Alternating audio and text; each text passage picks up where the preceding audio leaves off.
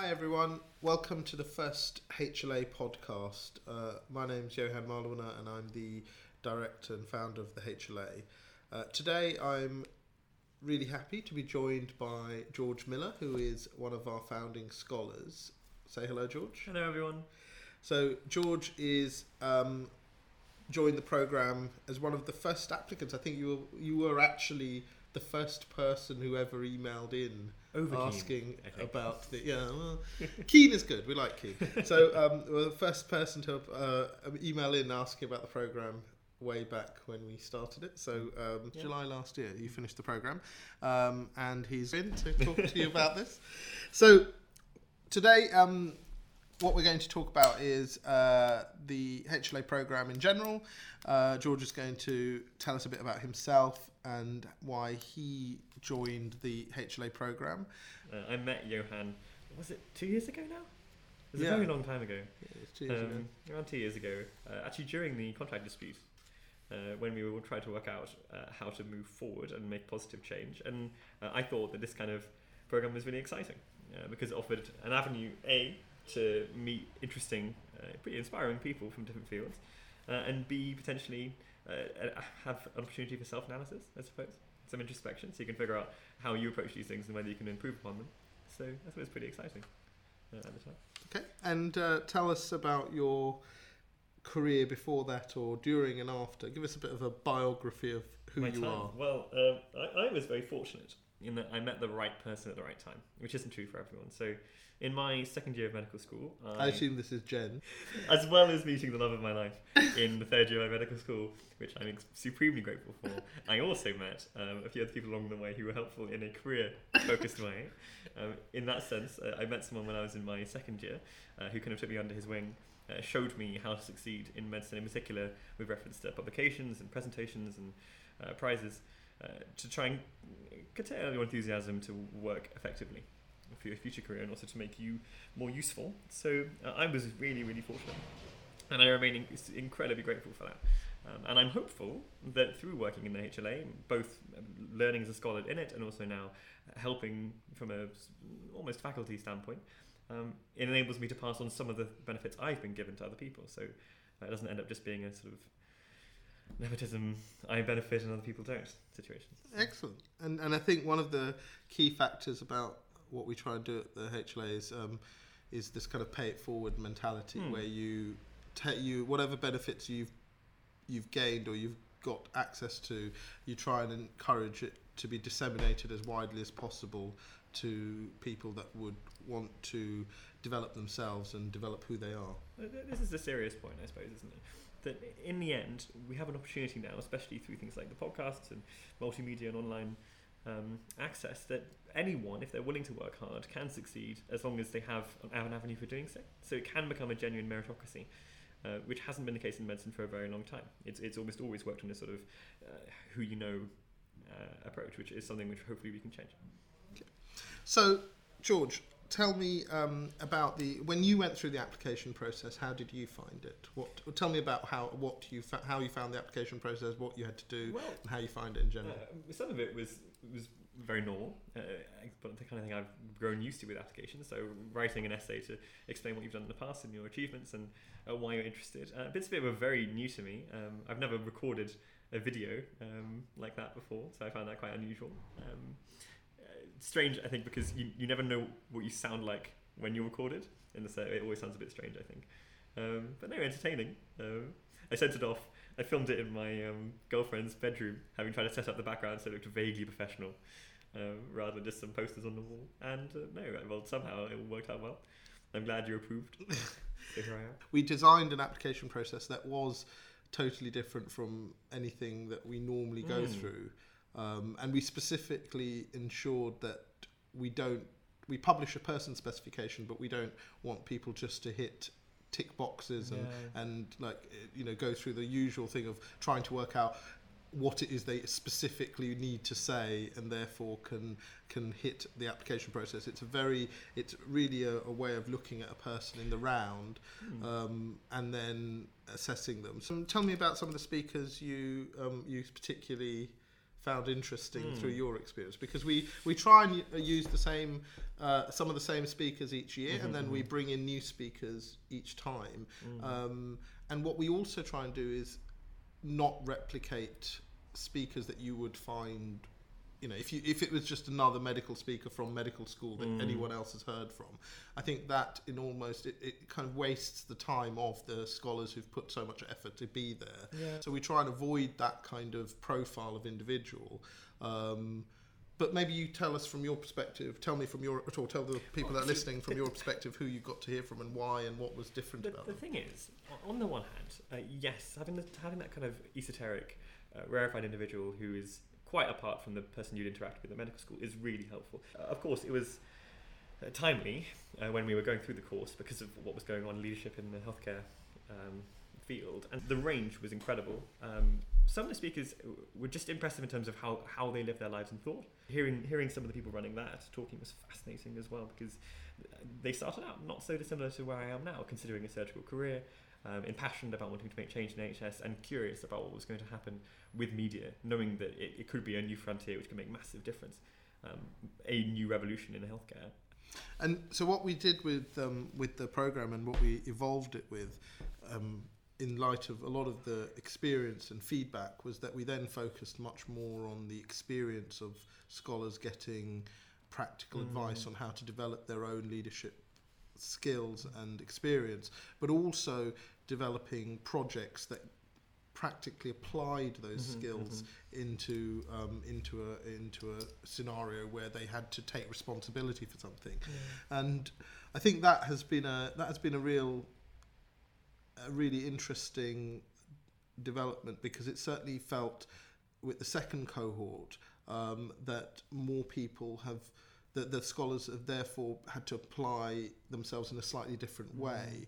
Because I always feel that sometimes if you have just endless high profile speakers, then you end up almost in a kind of, it's almost like physical television. You're in there, you're interacting with people, and they're very interesting. But what are you practically getting out of it? So I think that we kind of listened to a lot of what the feedback was and tried to evolve it. I think fundamentally, leadership isn't general; it's specific and it's personal. And therefore, to be able to, if you can teach leadership, which is its own point, but if it can be taught, then it has to be taught in a specific way. It can't be taught in generalisms. So therefore, having these inspiring speakers giving didactic teaching is, as I say, inspiring, but inspiration alone doesn't, it's not the whole answer. It's part of it.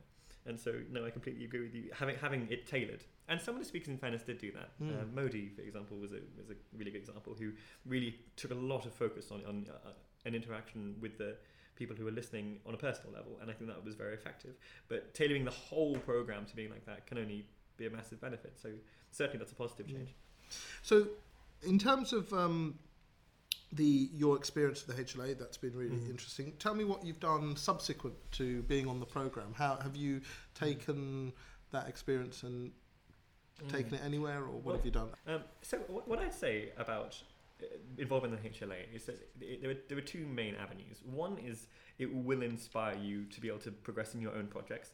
And the second is that, as is always inevitably the case, when you're in a group of really impressive people, I don't count myself amongst that group, but when I was parachuted into this group who otherwise were very impressive, it immediately sparks you off. And impressive people tend to encourage others in a way which they weren't necessarily expecting themselves to be. So, for example, meeting some really fascinating scholars, for example, the people behind Not Just a Medical Student, which is a wonderful initiative, it inspired me to be part of that, and then that grew, and then won a Social Media Influencer of the Year award, which was really inspiring, which I never thought I would have been in any way tangentially involved with, but I was, which was exciting.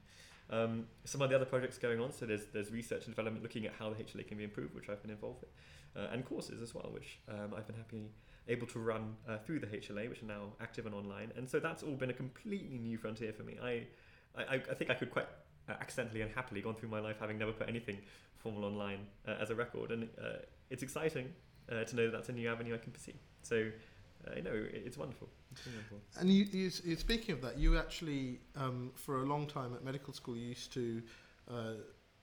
to do these talks for your contemporaries and the people that came after you. I've given it many times, yeah. And we then converted it to an online course that you could you could then hear about. And it was and actually because of that, people have accessed it. It's a you talked about the kind of multimedia nature of what we do.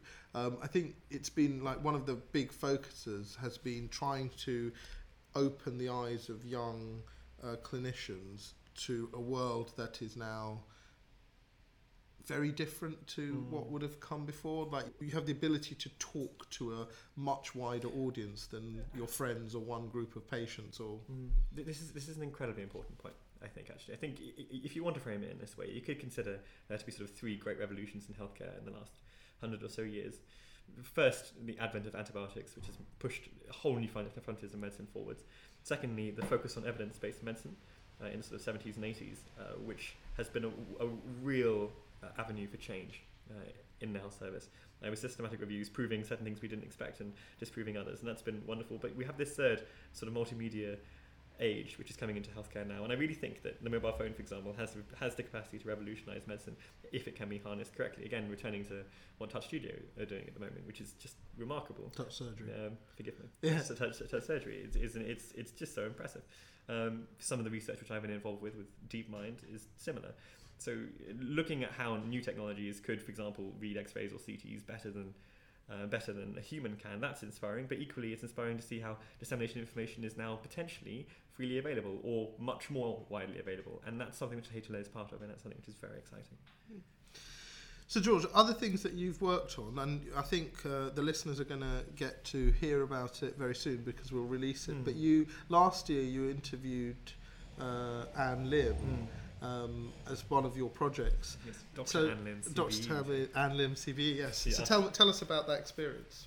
Well, she's very Don't give away too much because obviously we want everyone to get a chance to listen to the podcast. No, I'll keep them. I'll leave them wanting more.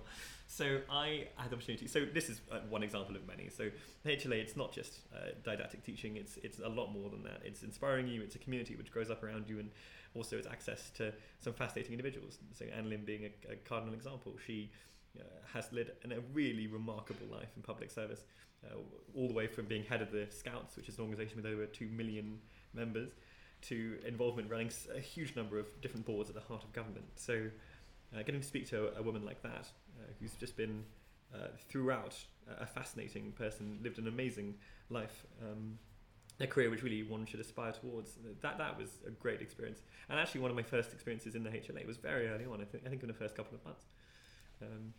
Inspirational, as I say. Okay, so make sure you check that out. If you haven't seen the video already, then it will be turned into a podcast in the next few weeks, if not months, and you'll be released. So do keep an eye out for that. I'm going to now just give you a brief overview of the application process. So the applications are open now. They will be open till the 17th of May, so do make sure you check out the web pages about it.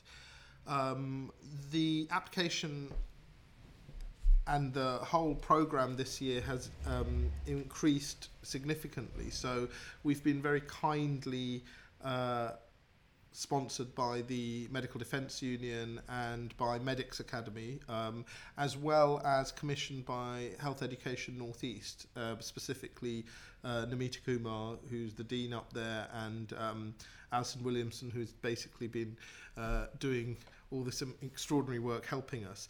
And what we're going to be delivering is a second programme. So we normally deliver the programme based in London, usually around central and east London, where a lot of our kind of either the Medics Academy studio is or the Touch Surgery studio was. That's where the first cohort ran. But we're going to run that session, and we're going to run a second series of sessions up in Newcastle, thanks to Health Education North East. And so it makes becoming part of the HLA and becoming getting access to the programme much easier for those applicants that come from other parts of the country.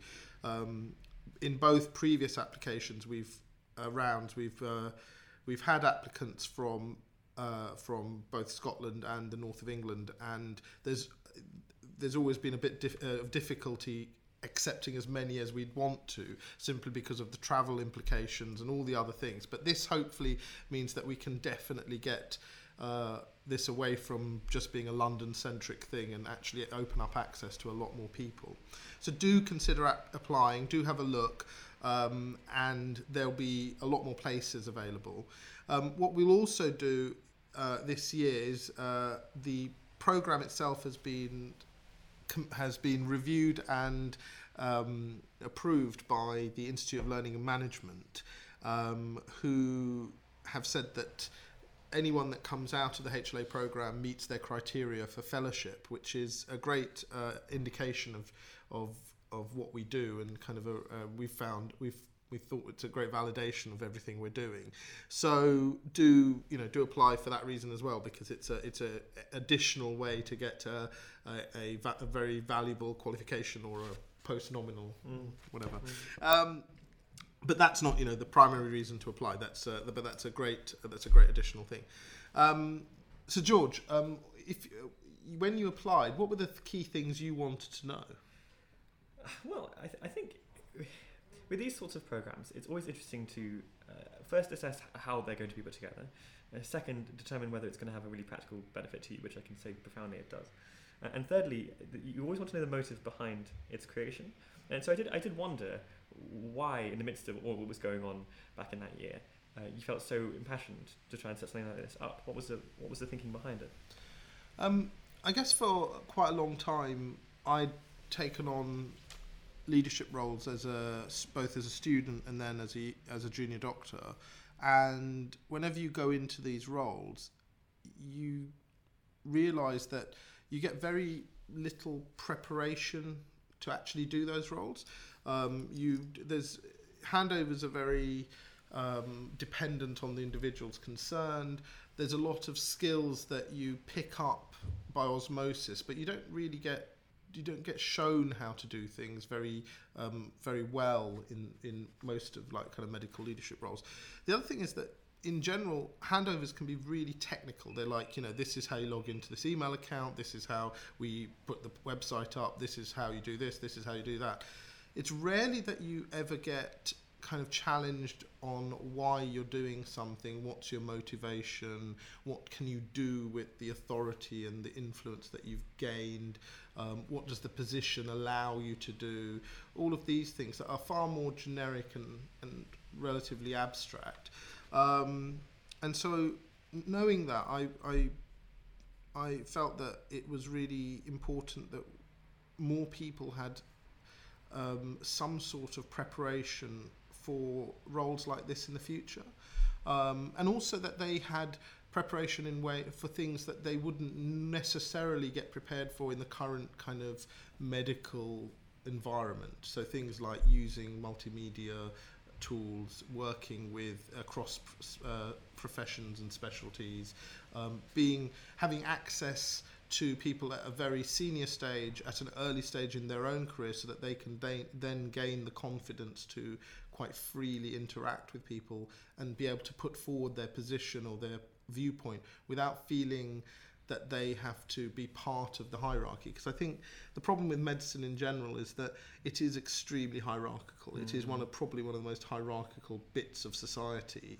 And that can be a good thing, but it can also be an incredibly terrible thing, frankly. Well, the thing with hierarchies is that inevitably they're focused on homeostasis, aren't they? They want to keep things as they are because all the pressure is towards that.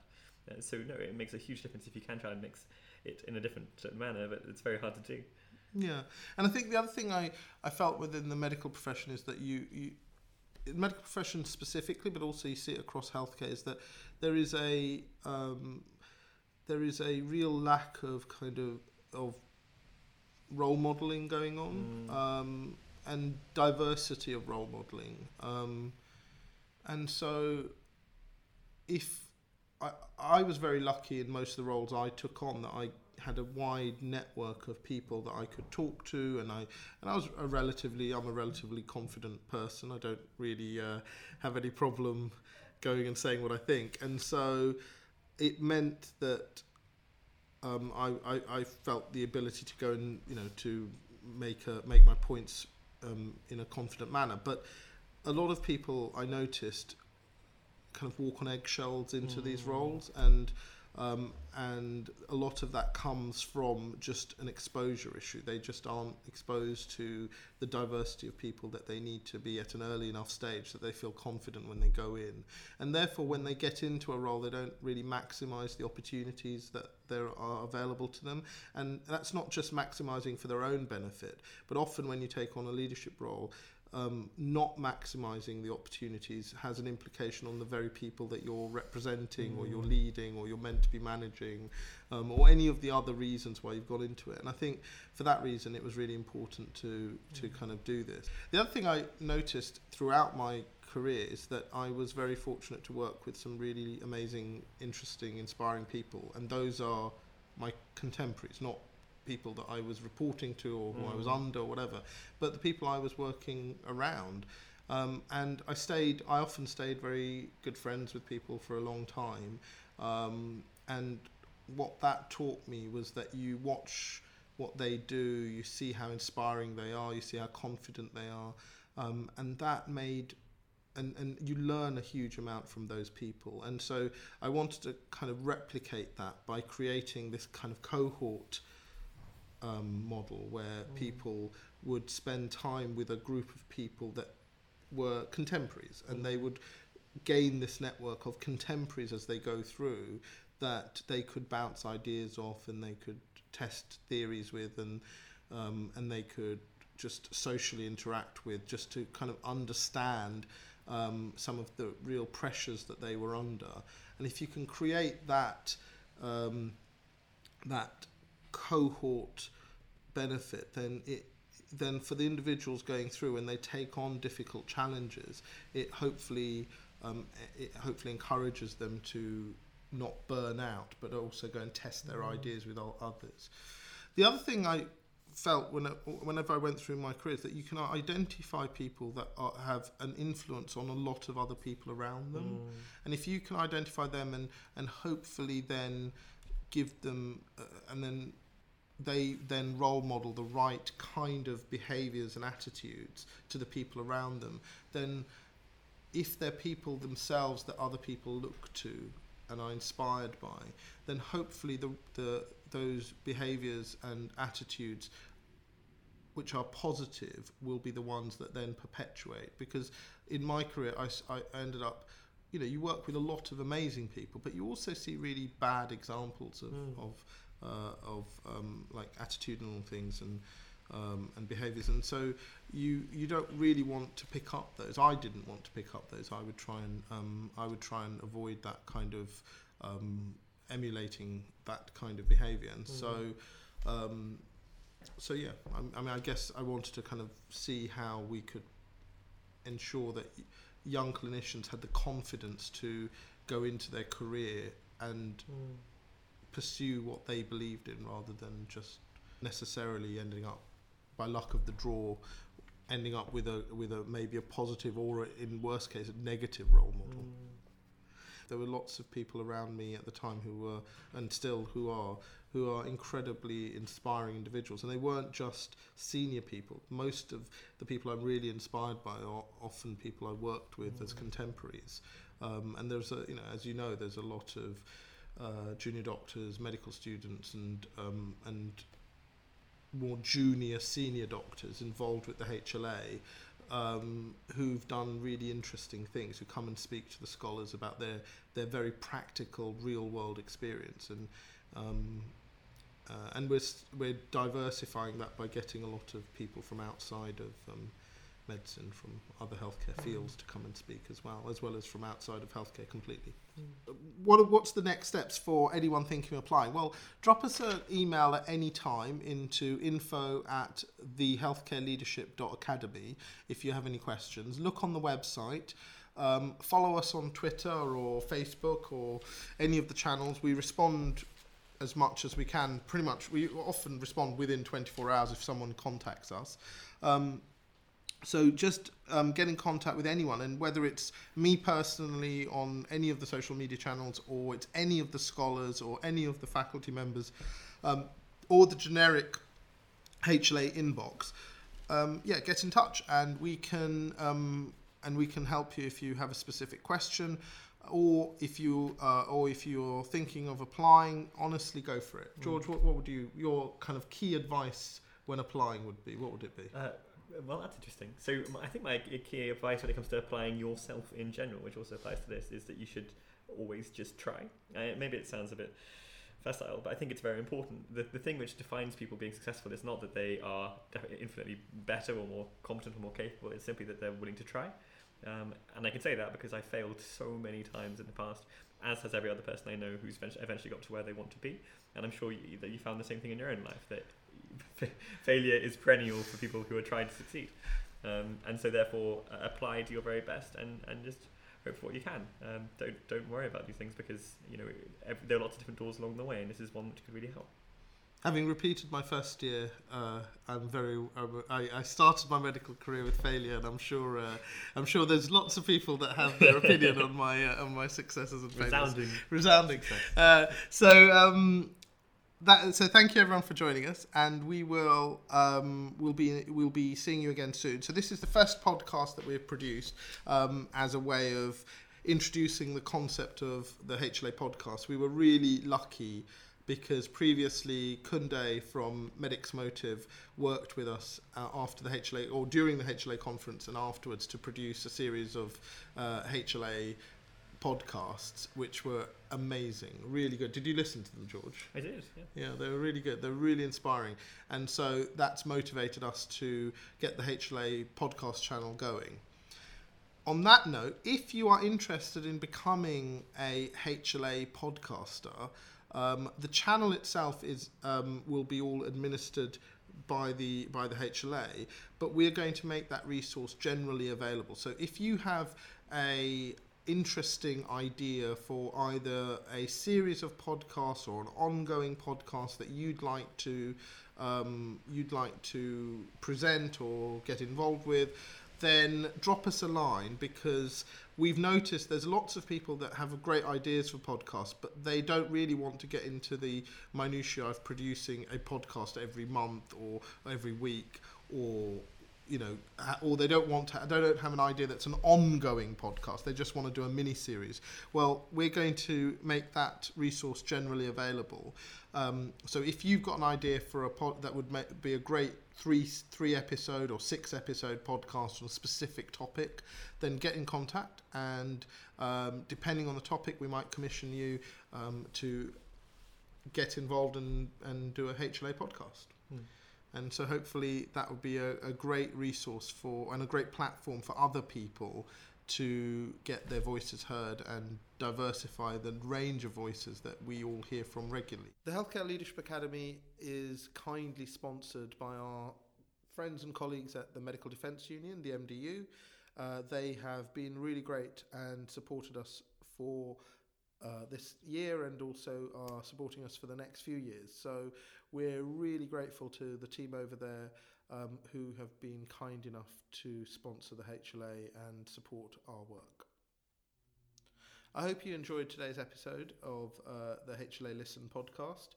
We recorded the majority of it here in the East Road Studios in central London, which is kindly been donated by Medics Academy.